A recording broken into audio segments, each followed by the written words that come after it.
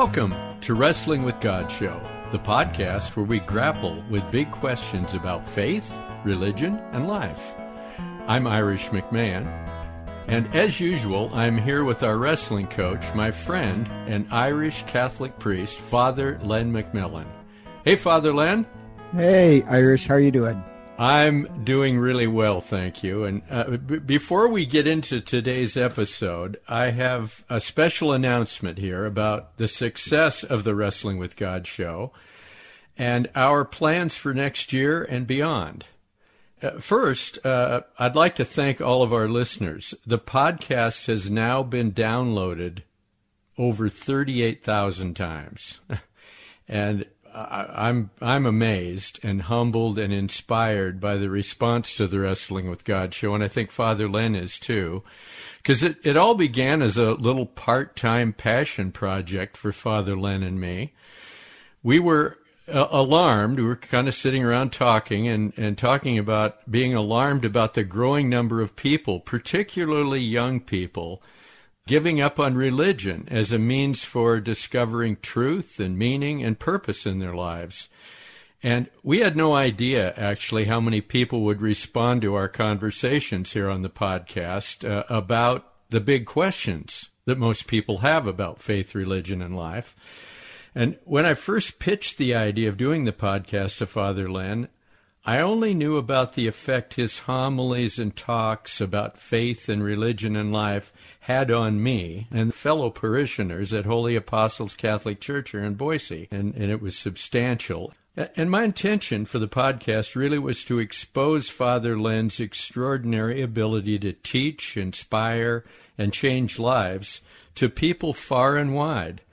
And I'm happy to report that goal has actually begun to come true. The Wrestling with God show, amazingly, with no promotion other than, what listeners do in sharing and a little mention in our parish bulletin, we have actually listeners in 49 states and 11 countries. And this response has really caused me to want to expand what we do and devote full time to our mission, devote full time. So in addition to the regular conversations Father Len and I have on the Wrestling with God show, we've recorded hundreds of hours of Father Len's homilies and talks, and I want to publish those. This will obviously take more than just me doing the work. So I'm forming Wrestling with God Productions, a nonprofit company to bring this vision to life. And I'm hoping to raise money from our current listeners and others who want to support our mission. So if that's something you'd like to do, I'd love to hear from you. You can just drop me an email at questions@wwgshow.com. That's questions@wwgshow.com. And, we welcome your contributions, big and small. And thanks a lot in advance for anything you can do to help us.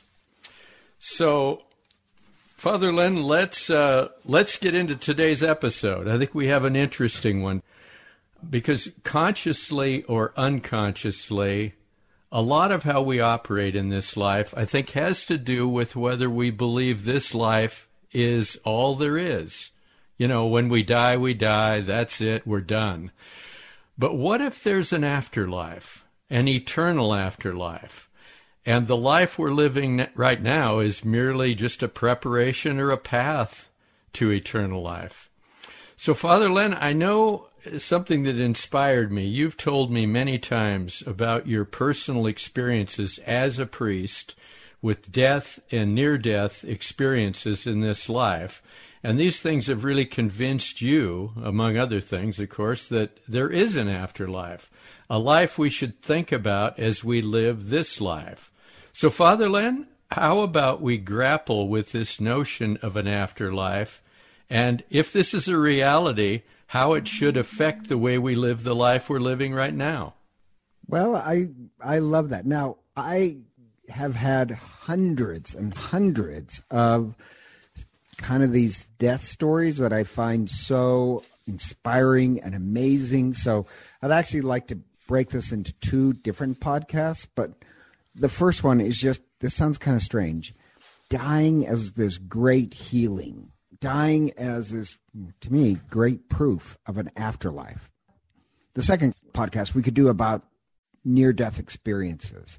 But this one, just the experience of death itself. And the problem is, I think a lot of people who might be either anti-religious or whatever, I don't think they're really open to any evidence. In fact, just last week, I was in the hospital going to anoint somebody, but I was in the waiting room waiting, and somebody was consoling another family who obviously was losing somebody. And he uses this typical Stoic philosophy to try and help them. But the problem is, it doesn't help. So the Stoic philosophy, they're mourning, somebody's in their family's dying, and I'm eavesdropping because I like to eavesdrop. I think it's one of my gifts. You like gossip and stuff too, I guess, Father Len, huh? Is that part of it? Only if it's, about like you or something. But so this guy is trying to console somebody who's crying, and he uses the kind of Stoic philosophy where he says, well, think about this. They weren't worried before they were born, right? There's no worry, no concern. They didn't have any opinion about that. And so it's kind of like the same way after you die. When they die, there's nothing there, so there's nothing to worry about. And I remember, wow, that is just so consoling. I don't even think I've ever heard that exactly. Well, it's a horrible application of Stoic philosophy, but it doesn't really console the person who's dying. It wouldn't console me, I'll tell you. Don't worry, your loved one is dying, but they won't, it's just oblivion. And when the person was talking, I really did want to interrupt, but that would have been inappropriate. But anybody who's actually been there when somebody's died, or several times, sounds crazy. It's the opposite. It's incredibly healing and uplifting. It can be. And I'll explain what I mean. When my great-grandmother died, this is in Montana, the whole family got together, and I think they were praying the rosary. I can't remember, but that's my mother who has to tell me that. But they pray, they call the priest, they anoint him, and suddenly before she dies, she wakes up and she holds out her hands, and she says, Pa, and then died. Pa was her husband. Just an odd thing that, wow, the moment she died, she saw her husband. Or my own grandmother, before she died, she said the day before she died that she could see her sister Jen, who had died years before.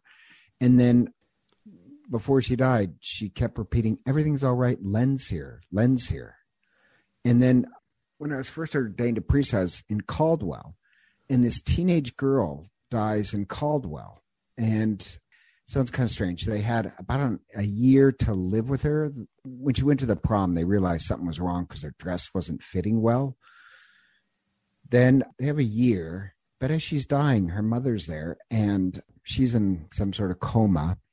And then once again, suddenly this teenage girl wakes up and she says, Mom, do you hear it? It's so beautiful. And she reached out her hand like she was grabbing somebody, and she said, they're here.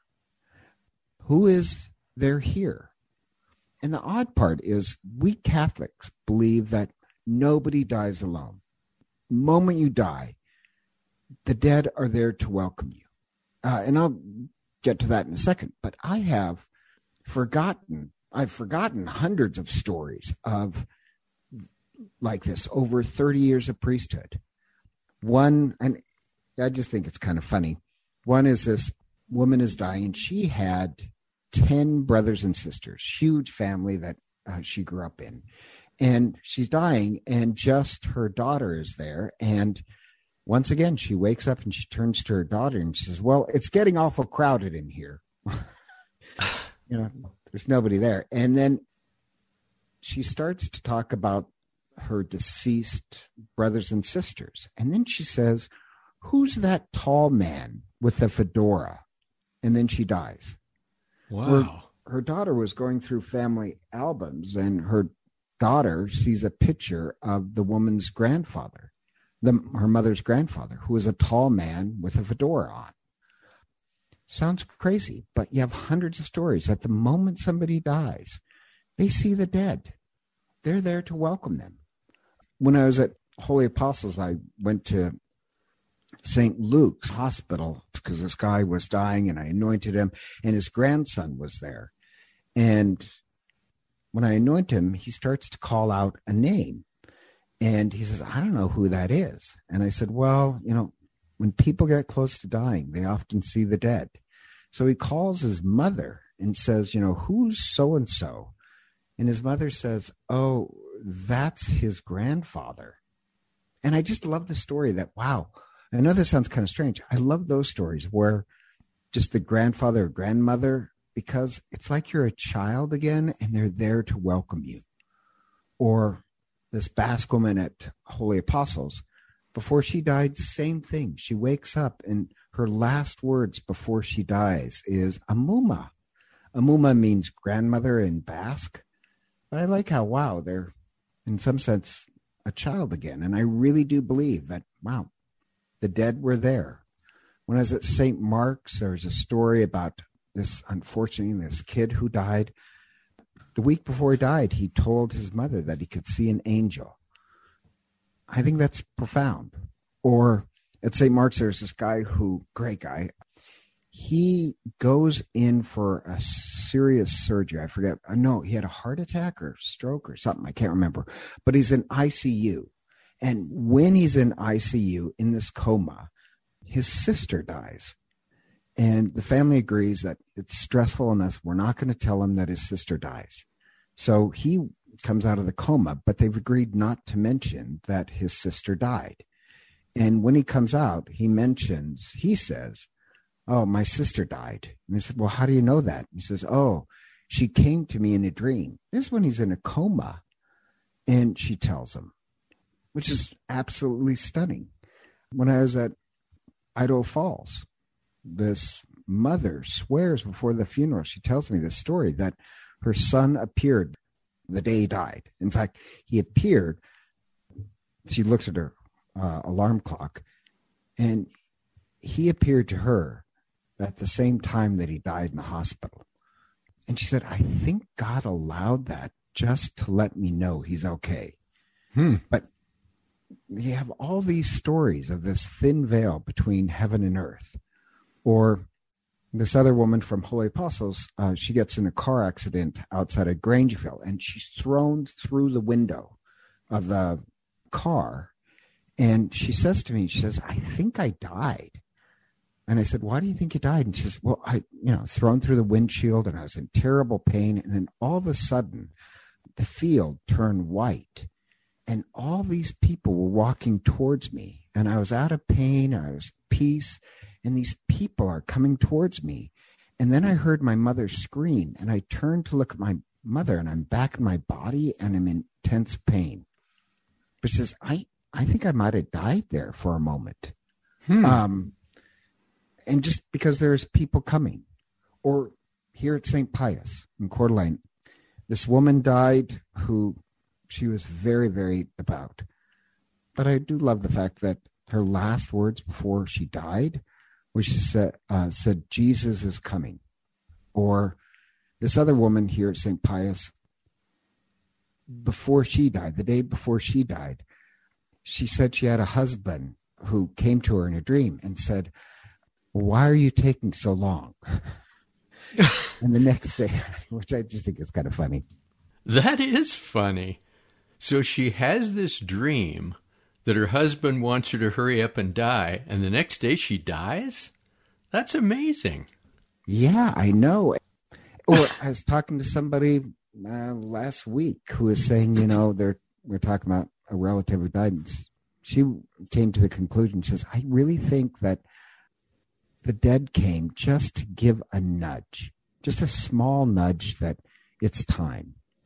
And I said, I have today, after 30 years of priesthood, always before when somebody dies, there's always this nudge. Or just one more story, just a couple more stories maybe. This guy from Holy Apostles, ex-military, he also has this dream. And he asked me what the dream means. And the dream is all these guys from his military who he helped save when he was in the military comes to him in dream, and they tell him that they're coming for him. he was there for them, and they'll be there for him. And so, I mean, what do you think the dream means? I would be blunt with you, but I think it means you're going to die.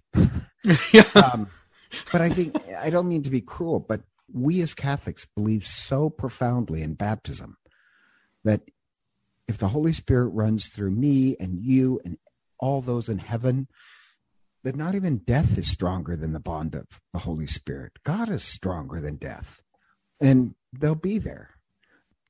So my whole point, wow, I think if you want one of the great proofs of God or evidence of God, I shouldn't say proof, because I should say evidence, is really the death experience. That the dying process has its own healing that somehow couldn't be healed during our life. Death doesn't just have to be something that happens to you. You can achieve it. And so achieve it in the sense of we believe heaven is this great wedding feast. And in the Gospel of John 14, Jesus gives this speech where he says, in my Father's house there are many dwelling places. If there are not, would I have said that I will come back and take you to myself, so that where I am, you may also be. But what a lot of people don't realize is that that's not Jesus' original words. That's a speech that Jesus is quoting that every groom would know. That's a wedding speech. And it's the groom, after the wedding, he goes away, builds a house, comes back with his entire family in this torchlight parade and gives a speech. And Jesus gives a speech at the Last Supper as this kind of promise of death. That if heaven is the great wedding reception, don't worry, he will come back and take you to himself. But the wedding speech is not just the groom, Christ, but it's also the saints that usher us to the great feast. So, we celebrate this mystery that we're always united. So when somebody is dying and you give the last rites, after you give them the last rites, you have this litany of the saints, where you call out to the saints to come and be with this person. And my experiences, they really are there. So the dying process has all these nudges that there is an afterlife. And without evidence, that should change everything. There's no offense to idiot in the waiting room that's saying, well, it's just oblivion, so there's nothing to worry about. Not only is it not consoling, I don't find it right. That's not according to my experience. There should be proof of oblivion. But instead, I have hundreds and hundreds of stories that what's on the other side is not oblivion. And if that's true, wouldn't that change completely how we live? Or even funerals. I have hundreds of stories of funerals where the dead give another nudge. I was at a funeral years and years ago. This is all I remember, is that the person who died really loved dragonflies. And the most amazing thing happened at the graveside, where a dragonfly comes and lands on the casket. Well, you could chalk that up as being improbable. So, right, it's not proof, but it's certainly evidence for somebody who wants a sign. Or another woman, she wanted a sign because her husband was dying, and she says, you have to give me a sign. And it's a longer story, but water was his sign, like his water was just one of his symbols. So the day of the funeral, they're running late because I don't even know how this happens, but all the water in their house just went wild. Like the toilets overflowed, the sink overflowed, and like, okay, I got my sign. But yeah, she asked for a sign. Another woman at Holy Apostles tells this story that he was dying. He had a really tough death. And she said, you have to give me a sign. When you die in your heaven, you have to let me know everything's all right. And of course, he was saying, I don't have any control over that. She says, no, you have to get this done. So he says, I'll try and give you a sign. And there's two things about him. He liked Tic Tacs, and he always had this phrase, I don't even remember, like, better than a bag of nickels. Tic Tacs better than a bag of nickels? Well, no, sorry. He always loved Tic Tacs, but then in addition to that, he also had this saying about a bag of nickels or something like that. Anyhow, we have the funeral, and somehow in our pews at Holy Apostles, I don't know how this happened, but she sits in the pew in the front, and she looks in the seam of the upholstery, and there's a Tic Tac laying there. And that's certainly odd. So, wow. And then after the funeral, she's going home. So she stops by this convenience store to pick up something she needs. And the guy apologizes because he says, "I'm sorry, I don't have any dollar bills left. Do you mind if I give you a couple rolls of nickels?" Of course, nickels was one of his signs. My only point being is that it's not proof, but it certainly nudges that we're not cut off or alone. And so there's something healing about the death process that you don't want to miss. You don't want to miss the sacred. And it irritates me. Like years ago, when I was at Holy Apostles, this son, and he was an adult, his mother was dying. I went to go anoint her. And as I'm leaving, he wasn't in the room. He's in the hallway crying, lying in front of the elevators crying. And I know it sounds strange. I was a little angry because really in the middle of the floor, you're lying, crying. You could be with your mother who hasn't died yet. She's dying. And you're missing this sacred time that you really have chosen to make it all about you, lying in the middle of the floor. In some ways, it's like the guy it's the opposite. It's oblivion. Let's just not really care. Don't worry. It's oblivion. It's not consoling. It's a sort of strange denial.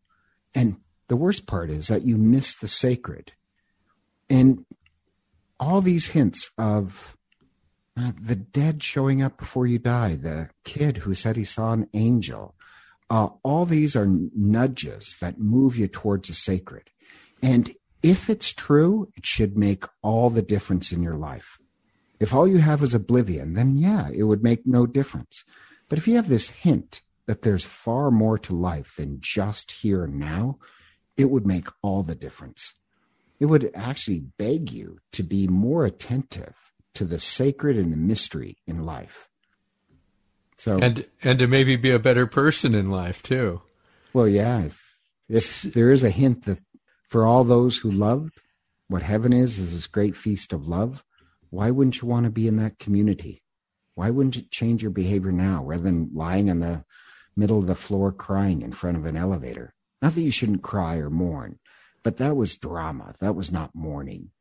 You know what I hear you saying, Father Len, is that as a priest, you're around death and dying a lot. I mean, you're there for the final moments, you're there for the funeral and all that kind of stuff. And what you've observed over time is that all these people who are dying seem to be going somewhere, or somebody or something is coming to them, like it isn't over. They're being united with people who have died before them. The thing, and I haven't had any of that, kind of experience that much. The one experience I've had, and to me it's kind of similar in a way. My dad, who was a very angry person at the end of his life. I mean, he always was, kind of an ornery guy anyway. And he was terribly angry because his wife died before he did. And selfishly, she did everything for him. And so, when she's gone, then, he has to do all this stuff he's never done in his life. And so he's just an angry guy. And in his last few days, he became this totally different person. Like he was experiencing something that he'd never experienced before. Like he was going somewhere that he was going to be very happy with, that made him very peaceful and satisfied and present and loving. I mean, he said stuff to me that he never said before. And listening to you, I guess I would say that was kind of evidence that instead of being angry about his wife dying, my mom, and him dying, he was happy about where he apparently felt he was going. And probably even had a vision of meeting my mom there, and other people in his life. And I mean, there was more to life than this horrible end that he was experiencing. I mean, that's what I kind of conjure up listening to you talk about this. I just feel like, I'm kind of lucky because I do get a front row seat on the dying process. And I mean, death is always kind of ugly in one sense, but it's also incredible evidence of beauty as well. Talk to doctors and nurses. There's something beautiful about it, that there is evidence that there's far more to life than just this existence. In fact, immediately when I get done with this, I'm driving out to anoint somebody else who's dying. And my point being is that the idiot in the hospital who said all there is oblivion, and that's supposed to comfort somebody, I really did want to challenge him that in my experience, there's more than enough evidence that it's not oblivion. That he's not trying to comfort them. He's trying to comfort himself. That I don't have to change. I can remain just the way I am. But if there is proof of this great feast of love after death, why wouldn't I be far more attentive to love right here in this life? Well, it also makes me think that if there is ever an important event in people's lives, it would be witnessing or being around death. Because I think what you're really saying, if you're present, if you're listening, if you're paying attention, you're going to get this sense of the afterlife. You're probably going to experience some sense of it yourself. Well, on that note, I shouldn't go there, but now that I moved to Coeur d'Alene, I love Coeur d'Alene. The people at Parish are really sweet. However, it's really this strange denial of death up here. So I've only been up here less than, 4 months or 5 months or whatever, less than 6 months. And we've had a couple funerals where the family have dropped off the ashes of the deceased parent and then drove off. They never attended the funeral. What? Yeah, I know. And I know it's so strange. Like that has happened a couple times already. They didn't attend the funeral. In fact, nobody showed up. The only one who showed up, and it was really beautiful, were the daily mass goers. And luckily it was a couple hundred people at daily mass, or maybe 150. And we all went out to the graveside, and it was really beautiful. But there's this denial of death that I'm just going to drop by the ashes. And it seems to be up here that, well, we're just not, that's religious stuff, and I have my own life. But you miss the beauty. Or even yesterday, like every day I anoint somebody. I anointed this woman who was dying. She was faithful Catholic. Her husband was not Catholic, but he said, we've been together since we were 19 years old, and he's crying, and we're praying and anointing her. But the odd part is the son was in the waiting room, and he says, well, I don't want to interfere with any of that, so I'm going to go home. And I kind of thought, your mother's dying, and your solution is to go home, not be there with your father, not be there with your mother. And modern society, I don't think they want to accept the evidence of an afterlife, so they simply go home or say it's oblivion, or I'll drop off the ashes. And to me, one of the great beauties and evidence of this great feast afterwards is the dying process. So it's not that there isn't evidence. There's just evidence. I'm not willing to look at the evidence. I'm not willing to experience any evidence. So, you'd never know the litany of the saints. Here's another story. I just think this one's end with this one because I'll be late. I have to leave. But this happened actually, I guess it'd be Weezer. But so this guy, he's a huge hunter. So he's like a serious hunter, and he gets mules, and they go off into Das Hinterland. And he's telling this story where he goes, but the mule bucks and throws him. And when he lands, he's broken his rib and it's punctured his lung. So, wow, he's going to die. And his friends, who's hunters, they check their phone and somehow they're in cell range. And so they call Life Flight at St. Al's Hospital. And the guy asked for his GPS location for Life Flight. And this is the funny part of it. All these guys are older guys, and they don't know how to locate their GPS on their phone. So that isn't surprising. I know. The kid at St. Al's tells them how to locate the GPS. So they pull it up on their phone, except the problem is none of them brought cheaters, readers. So they can't so they can't read the numbers. So the guy said, okay, here's how you take a picture of what's on your phone. Yeah. And send it to me. Yeah. Text it to me. Then the guy looks at it. So he has a GPS. Life Flight is on his way. So all that circus is going on. And the guy whose lung is filling up with blood, they had a son who had died years before. And suddenly his son appears to him. As all that circus is going on, his son is standing right there. And he asks them, my son's here. Do you see him? He's right there. They don't see it, but he can see his son. And I think his son said something like, Dad, it's going to be okay. The helicopter's going to get here. And even when he was loading him in the helicopter, his son was there. And he's not the father. He's really kind of a true Idaho wilderness guy. He's a cowboyish. It's a great story of, wow, I guess there is afterlife. He wasn't delusional. He wasn't on drugs. It's just one more story in a long line of hundreds of stories that go back thousands of years. That, wow, there is evidence that there is an afterlife. We're invited to this great party. Why not take life serious? So, Father Len, where do you want to go with this next episode? You said you wanted to do 2 episodes. Yeah, I want to do another one because I would like to do it on near-death experiences because I love those. And I think that's another proof of real reality is in the afterlife.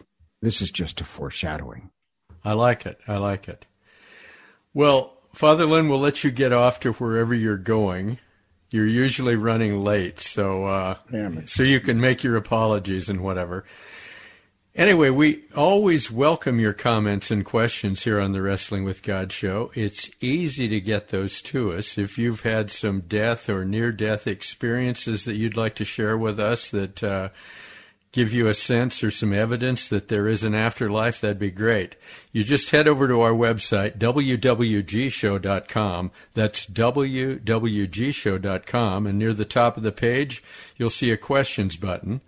And when you do, you just click on it, and you'll find multiple ways to send stuff to us, email, text, telephone, voicemail. And if you're enjoying the Wrestling with God show, please share your favorite episodes with your friends. I think that's how we've gotten to 38,000 downloads, people sharing the podcast. And subscribe, rate, and review the podcast at Apple Podcasts or wherever you get your podcasts. That does give people, if you write a review, a sense of what we're about and what to expect. So we hope you'll join us next time as we continue our journey, climbing the mountain of life, searching for truth, meaning, purpose in our lives, and knowledge of the afterlife. Hopefully we'll all start to recognize that and pay lots more attention to any near-death or death experiences we witness or are a part of. Thanks for listening. See you next time.